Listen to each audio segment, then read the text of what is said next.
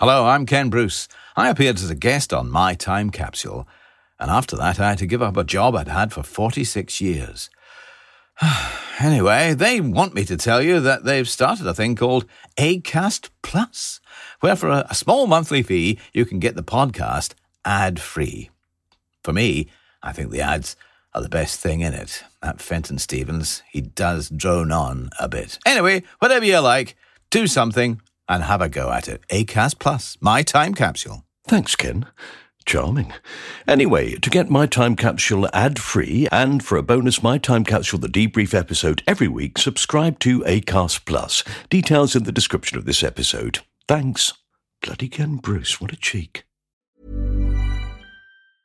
Normally, being a little extra might be a bit much, but not when it comes to healthcare. That's why United Healthcare's Health Protector Guard fixed indemnity insurance plans, underwritten by Golden Rule Insurance Company, supplement your primary plan so you manage out-of-pocket costs. Learn more at uh1.com. Quality sleep is essential for boosting energy, recovery, and well-being. So, take your sleep to the next level with Sleep Number. With a Sleep Number smart bed, you can individualize your comfort level and enjoy a better sleep night after night. J.D. Power ranks Sleep Number number one in customer satisfaction with mattresses purchased in-store. And now the Queen Sleep Number C4 smart bed is only $1,599, a saving of $300, only for a limited time. For J.D. Power 2023 award information, visit jdpower.com/awards. Only at Sleep Number stores or sleepnumber.com.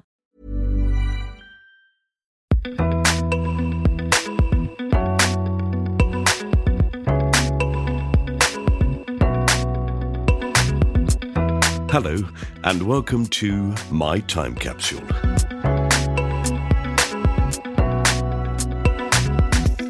I'm Mike Fenton Stevens, and this is the podcast where I ask various guests to tell me the 5 things from their life that they would like to preserve in a time capsule.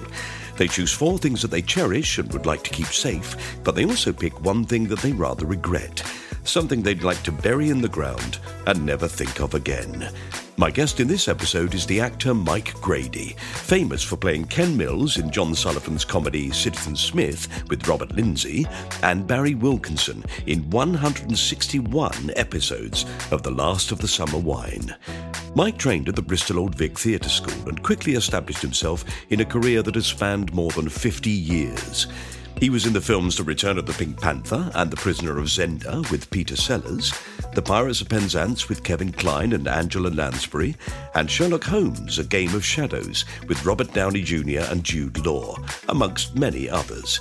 He's performed at the Royal Shakespeare Company, the Royal Court and the National Theatre, as well as in pantomime, and his huge television credits include Doctor in the House in 1969, right through to Shakespeare and Hathaway, with Endeavour, Vanity Fair, Midsummer Murders, Casualty, Doctors, the voice of Sir Robert Norramby in 20 episodes and 2 films from Thomas and Friends, Holby City, Skins, As Time Goes By with Judi Dench, Colin's Sandwich with Mel Smith, Not With a Bang, and Minder.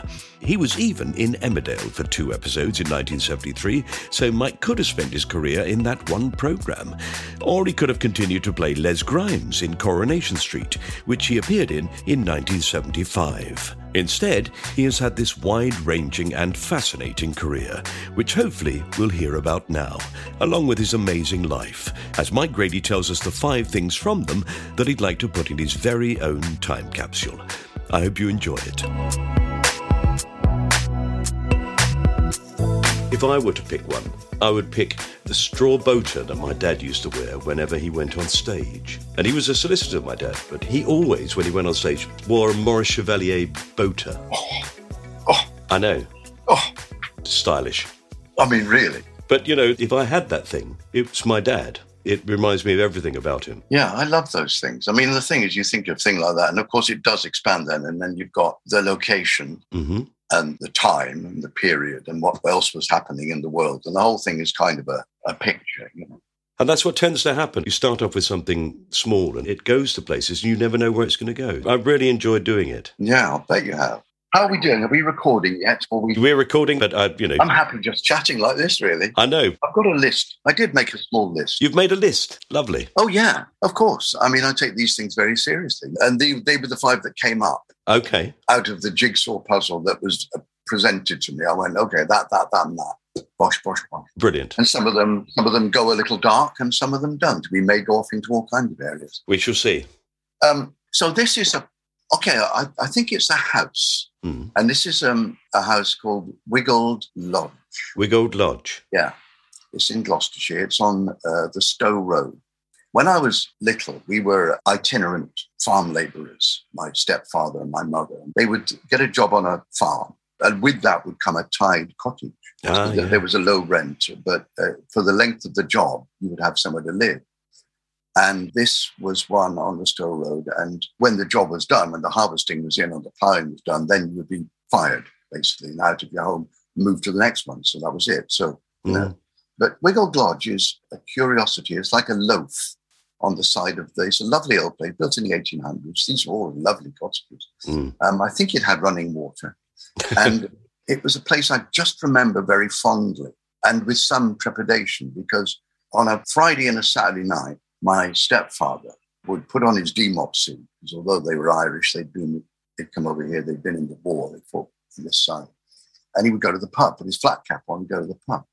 And those evenings with just my mum and myself, she would get a fag on and she would do the ironing. And the Saturday night would be Saturday night theatre on the radio. And so it was cozy. There was a fire blazing. She was ironing. So I'll be playing on the linoleum, of which I am a master.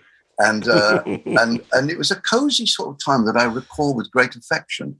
She could quite happily interact with me and listen to the radio with a cigarette on and comment on the play. And you'd hear her go, oh, yeah, she's going to murder you. Yeah. They're so annoying, aren't they, with their multitasking, these women? And she was, whether she was right about the play, but she was convinced there was always a murder in every play. It could have been Chekhov. It wouldn't have mattered. There would have been a murder. And those Saturday night plays were things that my first taste of drama, and I can still remember. I must have been then 5-6 years old. Right. I remember them vividly. And they created that visual thing in your head. So I remembered the place and the fire and the rest of it. The other thing about Wiggold Lodge is, because they both worked, a parent would drop me home from the school and I would be by myself. Nobody locked doors. So I'd stand on the boot scraper outside and reach up and undo the latch and go in. And it was still probably just about daylight. I've driven past it a few times and on my way through Gloucestershire. Yeah. And stop and photograph it. I've never knocked on the door. What was that? I want to knock on the door and just talk to the people there, but I never have. So I kind of want to preserve the myth in my head because it will be absolutely changed. And also proportions change enormously, don't they, from being a child? Yeah. You probably remember that as being quite a large house. Yes, I probably did. I don't think I thought in those terms. But when I saw it, I think it was kind of slightly bigger than I remembered it. Oh, right. Bizarrely. But it was on its own by a little copse surrounded by what was then cornfields, where I saw my first fox torn to shreds, which was a life changer. The hounds would tear across the gardens. And sometimes they'd get into the house. If the door was open, they'd come through the house. And if there was anything on the table, they'd have it. The bread was off the table. They'd go out the other door, Good Lord. It was quite scary. And then they were in the cornfield just outside the house, literally outside. And they tore this thing to. It was very quick, I have to say. And those people in the red coats were shouting at my mother, telling her to get the child inside, and all of that. It was a bit late. So it was a very rural upbringing then. Your father's a farm labourer. You were always in the countryside? Until about 9 years old, yeah. Right. And also it's a cruel system, isn't it, that if you're working for someone, then you have this house. For the moment you're not needed anymore, out you go. You know the rules. These were immigrants. You come to this country, came over in the 20s and 30s, I guess. I don't know their story. It wasn't a nice marriage, I've got to say. It wasn't a comfortable thing, and it didn't last. But they did their best, and when you're a kid, you don't know. No. You just haven't got a language for what's going on. And there was a lot of damage done, which 60 years later I was having to deal with. You don't know that when you're a kid. You just do the next thing, and then you go and play cowboys and Indians. And did you have siblings? No. So you playing cowboys and Indians? I did both. I did have schools, so there were people at schools and playgrounds. Yeah, but again, living in the countryside, they don't come round to your house because you're not just round the corner. No, we never put down roots anywhere. No. And I was always the new kid at the village school, next village we were at. As a result of which I have zero education entirely. It's all happened in adulthood. You've got to start your education by leaving school. That's what you do. Right. So I didn't have any education at all, O-levels, A-levels, all of that stuff. The damage was enormous and I couldn't handle things like that. And when we'd moved into the city, then I could go to a Catholic school. If you're living in the country, the local church knows the story. They know that you work Sundays. Mm. The cows need milk, all of that. So you don't go to mass. Whereas in the city, I was at a Catholic school and it was like full on, and there was a crucifix in every room. So everywhere you went, there was this leading person. Yes. In every room, the priests were nice. The priests were nice people. They were very kind. Mm. But there was something about the oppression of it. And I bought into it as much as I could. But that was my memory. That reminds me of my mum. Listening to the Saturday evening play, do you think then that sparked anything in you at that age? Or, yeah? Radio was the big deal in those days. You'd go into school, nobody was talking about television. They were talking about Journey into Space. Yeah. And I eventually, bizarrely, from there, going to it wasn't a big space of time. I was like 6, 7 years old. And then at 20, 21 or so, I'm in the West End. How do you plot that? You couldn't plan it. No. But I was at drama school with a great bunch of people and we had a ball. One of them was a woman called Susanna Falls, who was Jet Morgan's daughter. I don't know if you know Journey into Space, but Jet Morgan was like this huge thing in our lives. Yeah. Anybody under 50 can Google it. I don't care. It was like a major thing. It was big as Star Trek by comparison. Was that Bristol Old Vic did you go to? Yeah, I did. Oh, brilliant. I still see some of the people that I was at drama school with. Do you? I was in a very odd year. I was in a weird year because the year I was in, Vietnam was happening. And we had Americans who were dodging the draft. They either went to Canada or they could come here. These guys were trained killers. And so if we needed a stage fight doing, we go, Lance, what do you want, kid? Instead, we're doing a sword fight. We say, you don't need a sword. You need a stick. This is what you do. I've killed hundreds of people this way. Oh, my word. Great. But very useful to have on a Friday night in the middle of Bristol. Yeah, very useful. They were great. I had the best time. And, of course, it was a period, I remember that, of course, it was a period when my local council gave me a grant to go to drama school. Yeah. They paid my rent. They gave me some money to live on. They paid my school fees. I have repaid them in taxes many times over. Yes. It was a really good investment. And, of course, that is the argument for paying for students to go and study. Great investment. Mm. I sat with my mum at Sir Thomas Ritchie's school in the middle of Gloucester, which was a grammar school, before a committee. And they'd been told, because I was working in community theatre, I was doing stuff when I was 16, 17. I was doing plays and poetry, I was writing, I was doing, I was kind of, in there. And they said, we have wonderful reports about you, and we're going to help you, They said, when you hear from the drama school, let us know and we'll process the grant. Well, I didn't hear. I didn't hear anything from this drama school. So on the first day of term, I hitchhiked from Gloucester down to Bristol and sat under a tree at about 7:30 in the morning and watched all the students arriving. And I'd heard nothing. I didn't know what to do. I just didn't know why I was there. But I sat there and I watched them. And then when all the doors closed and everybody was in, I went and knocked on the door. I rang the bell, actually. And the vice principal came. He was a man called Adrian Cairns. He was immensely tall with a dome hair. Lovely man. And he looked down. He remembered me from the hundreds of people they'd seen. He remembered me. He says, Mike, it's Michael, isn't it? And I said, yes. He said, you didn't get in? I said, well, I didn't get a letter. I said, nobody told me I hadn't got in. I said, I've just come down, just to have a look. And I've got a grant waiting. Yeah, I've got a grant waiting. He said, come in. Oh, brilliant. And he sat me in the office of the principal. And I could hear him laughing with the secretary outside. She said, he's done what? I said, he just turned up. Brilliant. And I was like this spotty, oiky, sweaty kid, and I was feeling like shit by this time. I was like, what am I doing? Really, I had nothing. I had nothing. this was the gift of desperation, I think, and I thought, okay, I'm here. And in comes Nat Brenner. Nat Brenner was the principal, who was an astonishing figure. He'd been a prisoner of war. He was a rabid socialist and a decent man. And he stood in the doorway looking at me with this sea of grey hair, looking down at me, his glasses on his head. He said, what are you doing here, boy? And I did the same thing. I said, well, the thing is, I came from a mission. I went, I went home. They got a grant for me and everything else. I've been in the committee, and my mum said this thing, and I hitchhiked him that. And he just looked at me. His mouth was open, and he went and sat behind his desk, and he just looked at me like that, like I was Martian.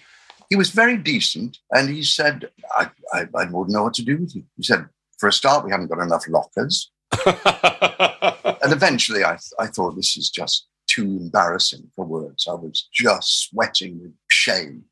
And as I was leaving, I said, look, is there any point in me auditioning next year? And he said, no. And then he reached up and took down a piece of A4 and he said, I'm just writing your name down. You're in next year. You don't have to audition. Oh, wow. He was the kindest man. He gave me the best time. That is such a fantastic story, Mike. What a wonderful thing. Yeah. I love it when people make decisions like that. I think when people show that sort of determination, it's fairly obvious that they're going to do it some way.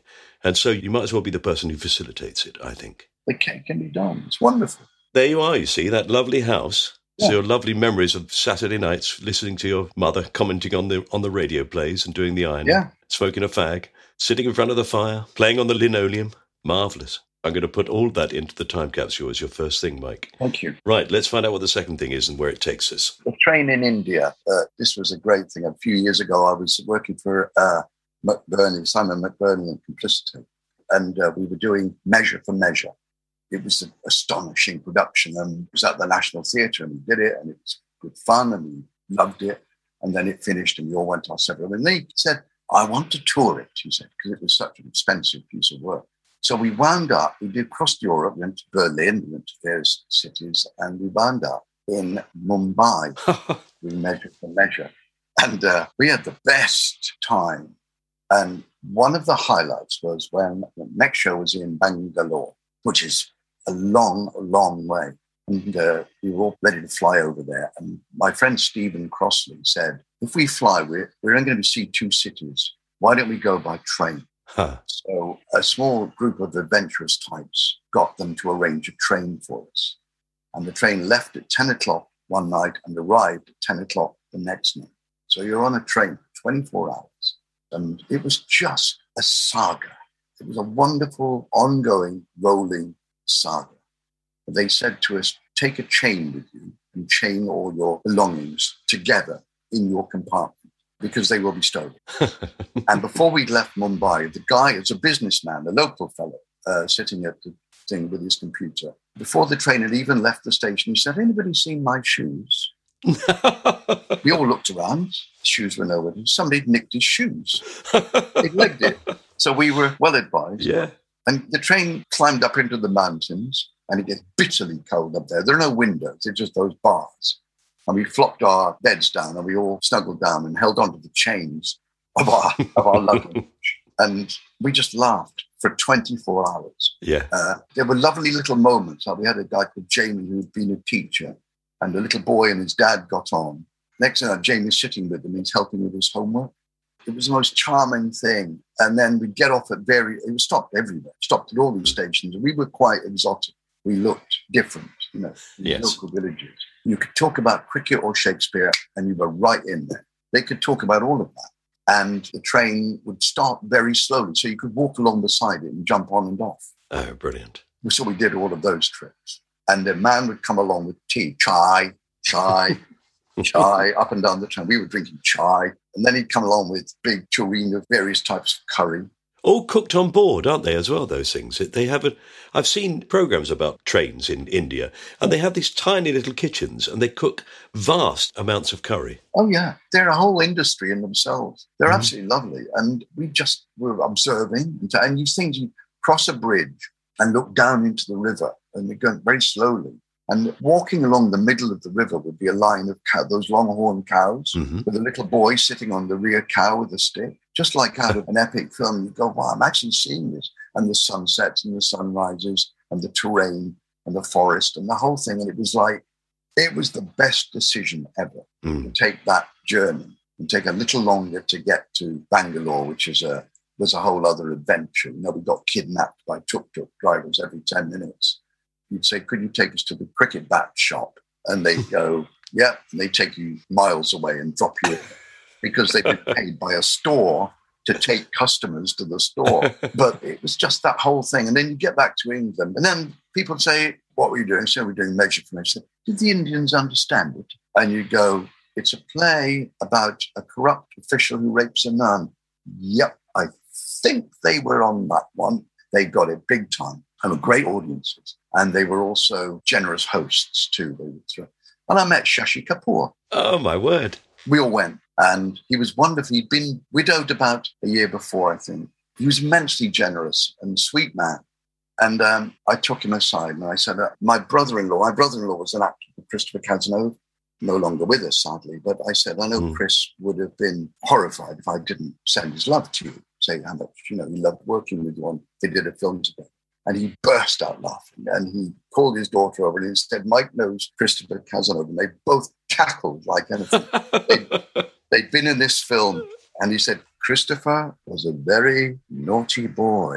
At Christopher's funeral, Simon Williams got up. It was a massive funeral. And everybody had been saying what a wonderful actor Christopher was, which he was, and very beautiful he was, which he was. Simon got up and got in the pub and looked at the coffin and said, wasn't that good looking? He's a devil of a man. Chris, he had Alfa Romeos. He loved his cars. He used to buy them secretly because Angharad, his wife, she discovered he had 7. He'd stashed them at various garages around the country and not told her. And she said, why couldn't it be women? My favourite story about him, he was a member of the Alibi Club in the King's Road. And they said to him one night, really, Chris, you shouldn't drive. I'm fine. I'm absolutely fine. I promise you, I'm absolutely fine. And he got into his sports car and off he went down the King's Road.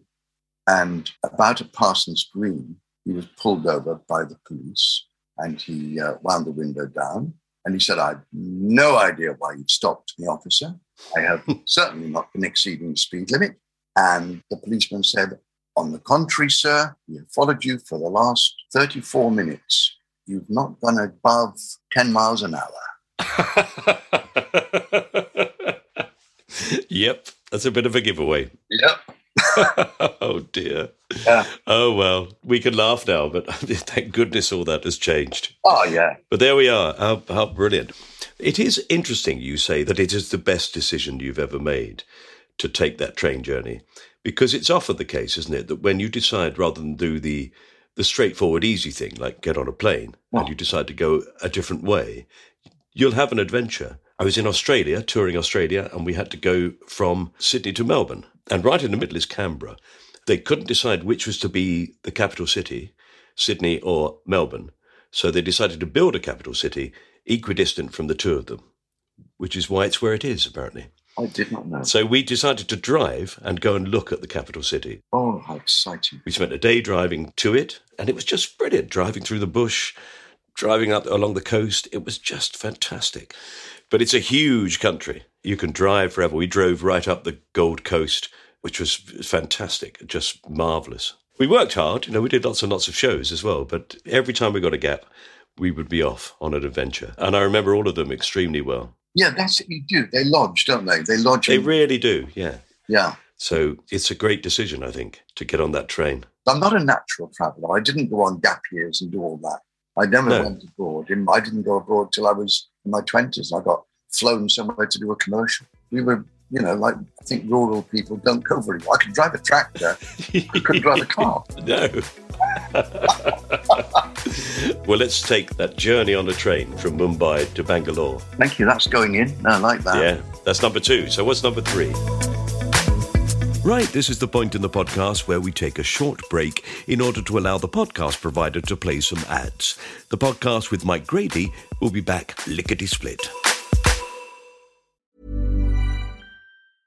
This is Paige, the co-host of Giggly Squad, and I want to tell you about a company that I've been loving, Olive & June. Olive & June gives you everything that you need for a salon-quality manicure in one box. And if you break it down, it really comes out to $2 a manicure, which is absolutely insane. It's also so easy to get salon-worthy nails at home with Olive & June. The difference between how your nails used to look when you did them yourself and now with the Mani system is a complete game changer. The best thing about Olive & June, too, is it's a quick dry. Dries in about 1 minute, lasts for 5 days, and full coverage in up to 1 to 2 coats. Visit oliveandjune.com/perfectmani20 for 20% off your first system. That's oliveandjune.com/perfectmani20 for 20% off your first system.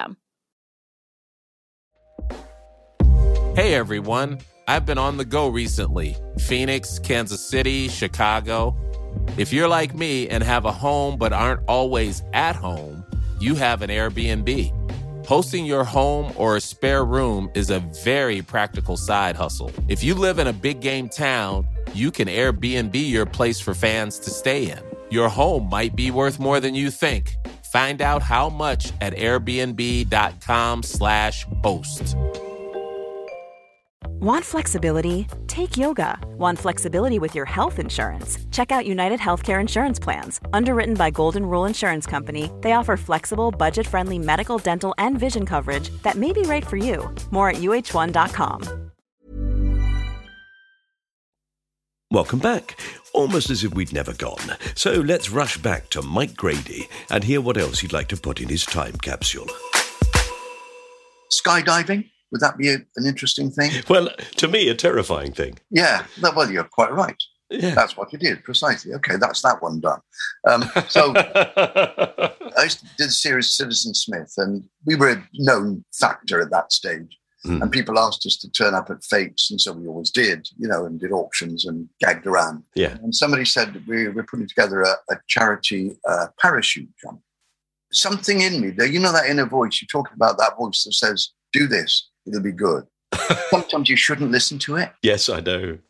But mine said, yeah, go on, Mike, it'll be great. So we found ourselves jumping off barrels and learning how to fall off, to land. Pretty basic stuff. And then on the day of the big parachute jump, a lot of actors are out there, and there were crowds and crowds of people. Everybody paid a lot of money to charities and things. And we turn up, my wife and I, and the kids, we turned up at this airport in Kent. And the first thing that happened was a funeral cortege arrived. Mourning for the lost souls who'd crashed in the plane the week before. Oh, my word. So my wife is kind of looking at me about, are you deadly serious? You want to be doing this? Do you feel a little bit, is this a tad irresponsible? And my friend George Sweeney, who was in the series, and we were the two designated to be the jumpers. Nobody else was going near it because they're sane. And we spiraled up into 2,500 feet, and it was very enjoyable. And George, who is Mr. Macho, he's like solid guy. And he said, Mike, I've got to jump first. My bottle's twitching. And I said, okay, George. I went straight into, Worcester mode. Yeah, all right, that'll be fine. And off he went. And there's a big X on the floor, 3,000 feet below us. And he's straight for it. And the chute's open. 1,001, 1,002, 1,003. And he's gone. Say, okay, Mike, out you go. And this particular way of doing it was a little kind of like a Cessna type plane. Where the door would be, there was a hole in the side, so you'd step out.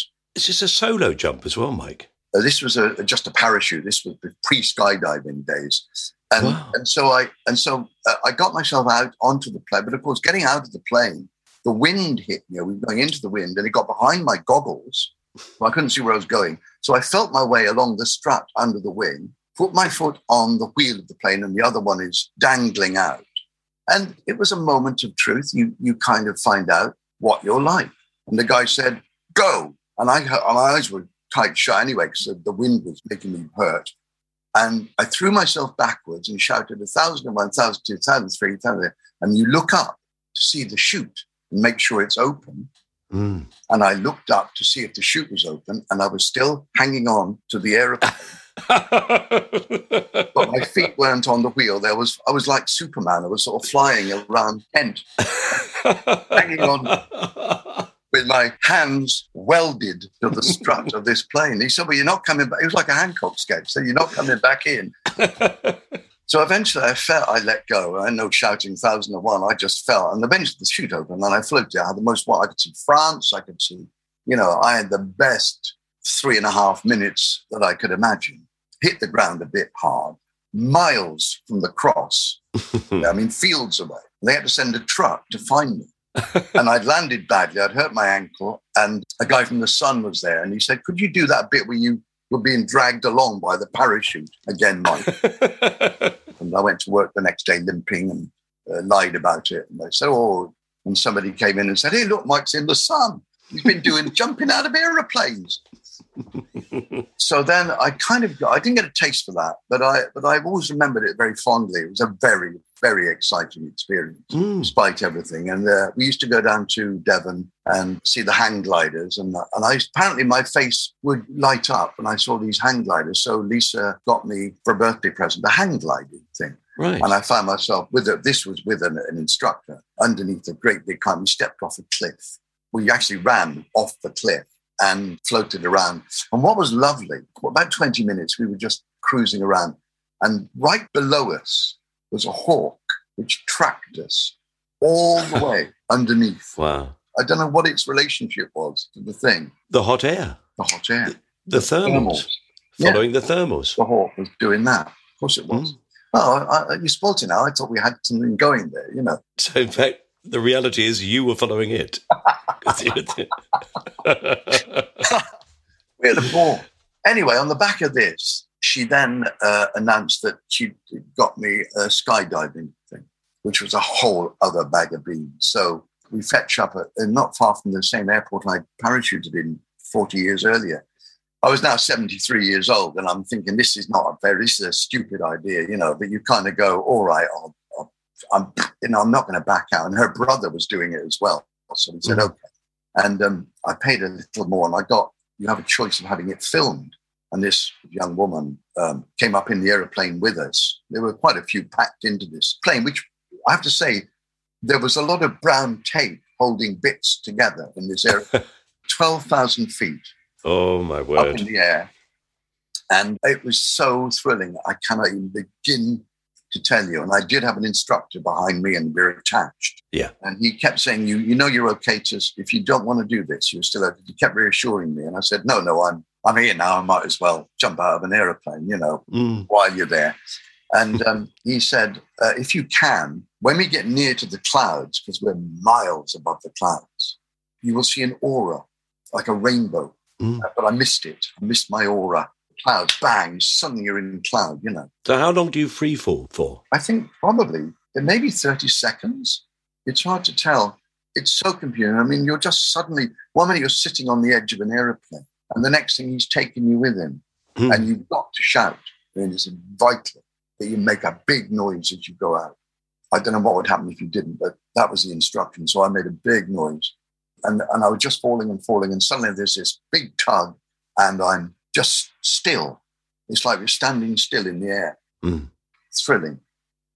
And he said, welcome to my office.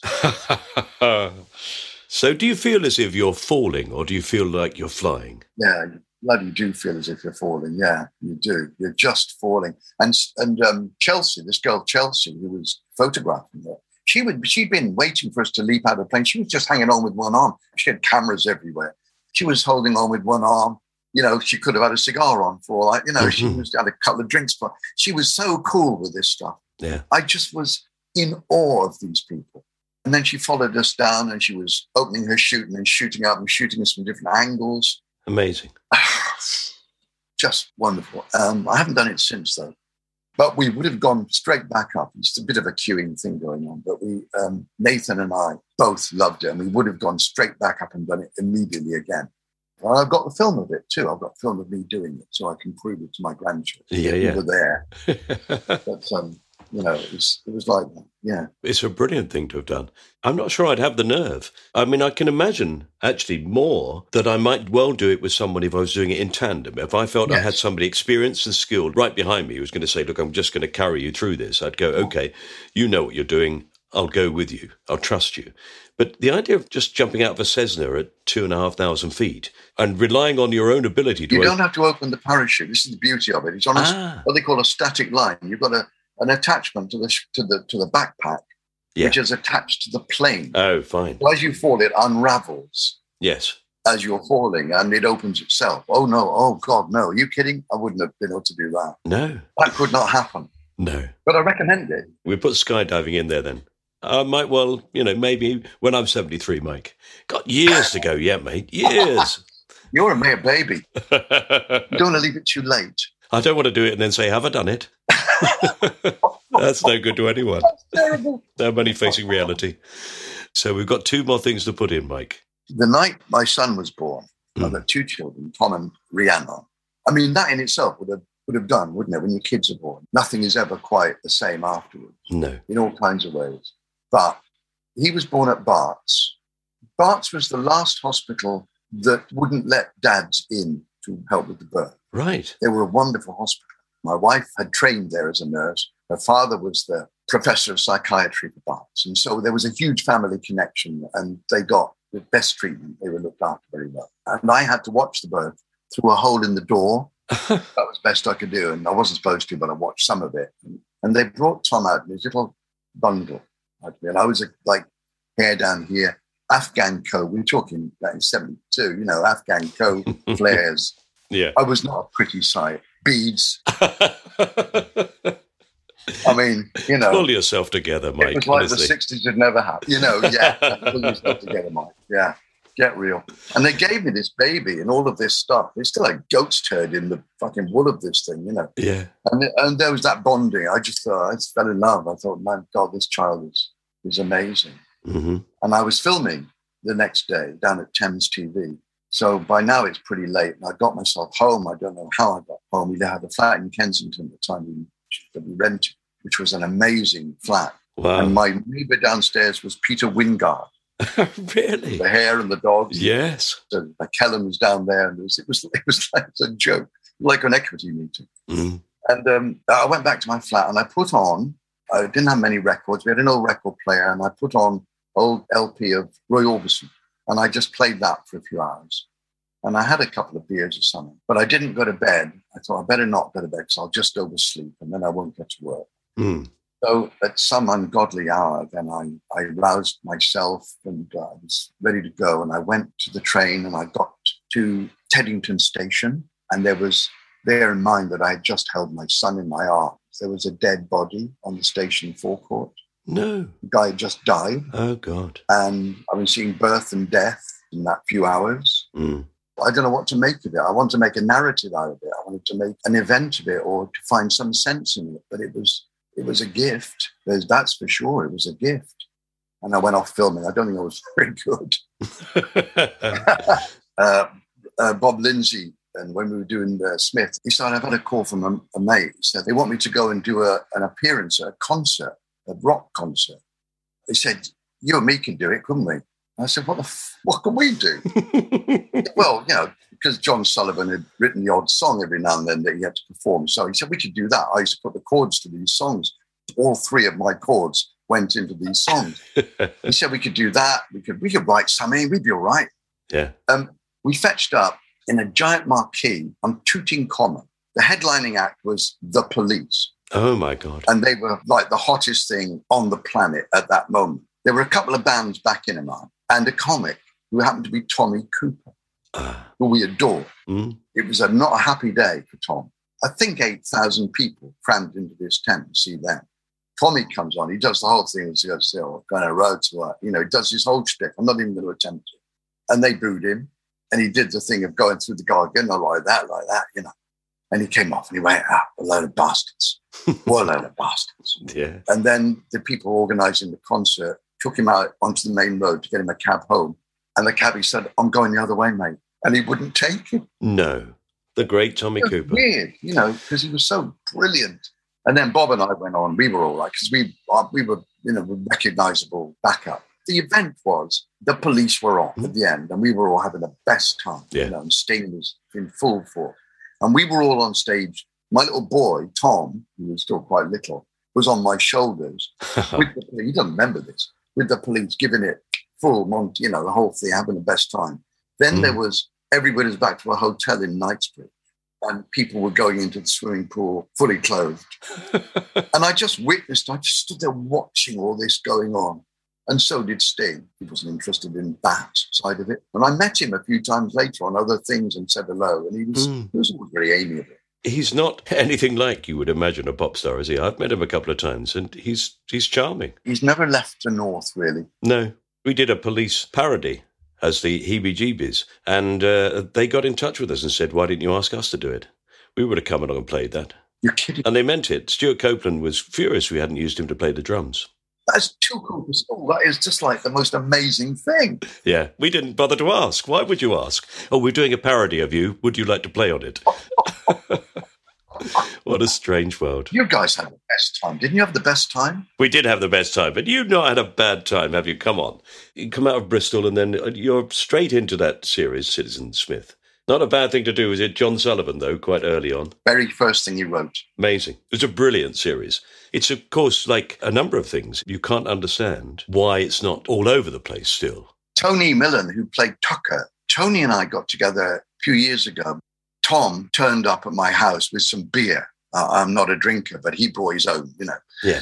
And the beer was made in a Tooting brewery, and it had a picture of Wolfie Smith on the beer. And so our conversation went, well, he's going to sue. If the BBC don't sue, Bob will sue. And out of it, from somewhere, either Tom or Lisa, about how old we were now. And they said, Senior Citizen Smith. Oh, that's very good. So I went to Tony and I said, I've got 3 words to say to you. And he went, right, let's write it. And they just rejected it out of hand. Bob was in the West End. I went round and knocked on his door. I said, read that for me. Just read it and tell me what you think. He said, this is brilliant. I'd be all over this. Wow, yeah. What a great idea. It is a great idea. What a shame. So that was that, really. All right, we should try and finish this off. Have I done yet? Have I finished? What we do is we put in one thing that you want to get rid of. See if you can think of something for me. Well, I'm such a positive little thing. I try and think the best of people. You know what I mean? Yeah. But in the course of my day, I kind of try and run mantras through my head to try and be tolerant. But I haven't got a specific thing, but I have got groups of things. The one that I cannot shift is if I'm driving, which happens rarely these days, and the car in front doesn't signal when it's turning right at the lights.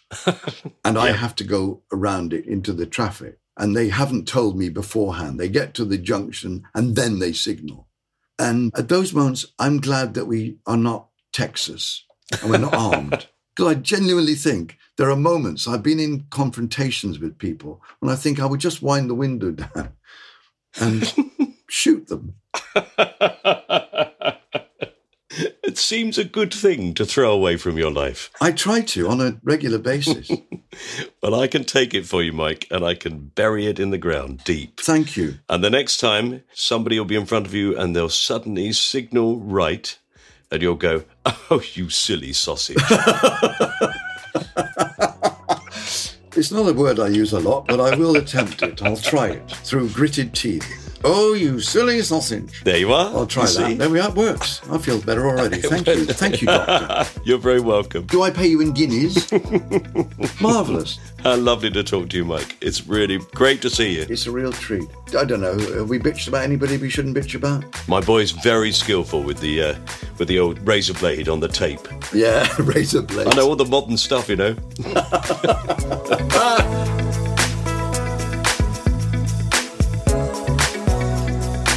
You have been listening to My Time Capsule with me, Mike Fenton-Stevens, and my guest, Mike Grady. If you had fun, then do tell your friends, and if you haven't already subscribed, we'd be grateful if you would. Then we can tell you about each new episode as it's released, and you won't miss a single thing. Please do rate or even review the podcast if you get the chance.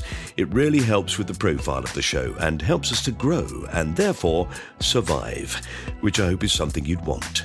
Thank you in advance.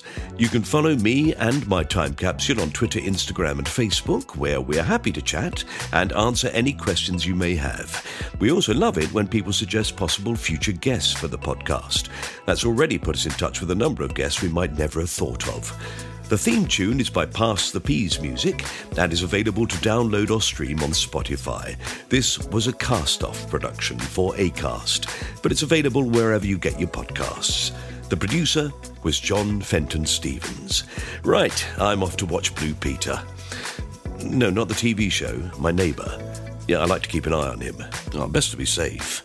Well, I mean, we call him Blue Peter because, well, he's got terrible circulation. Bye.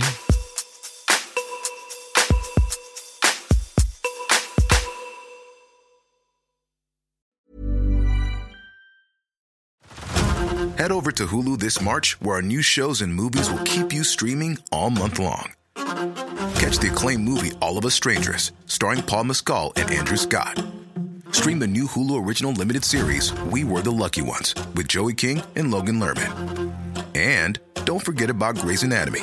Every Grey's episode ever is now streaming on Hulu. So, what are you waiting for? Go stream something new on Hulu.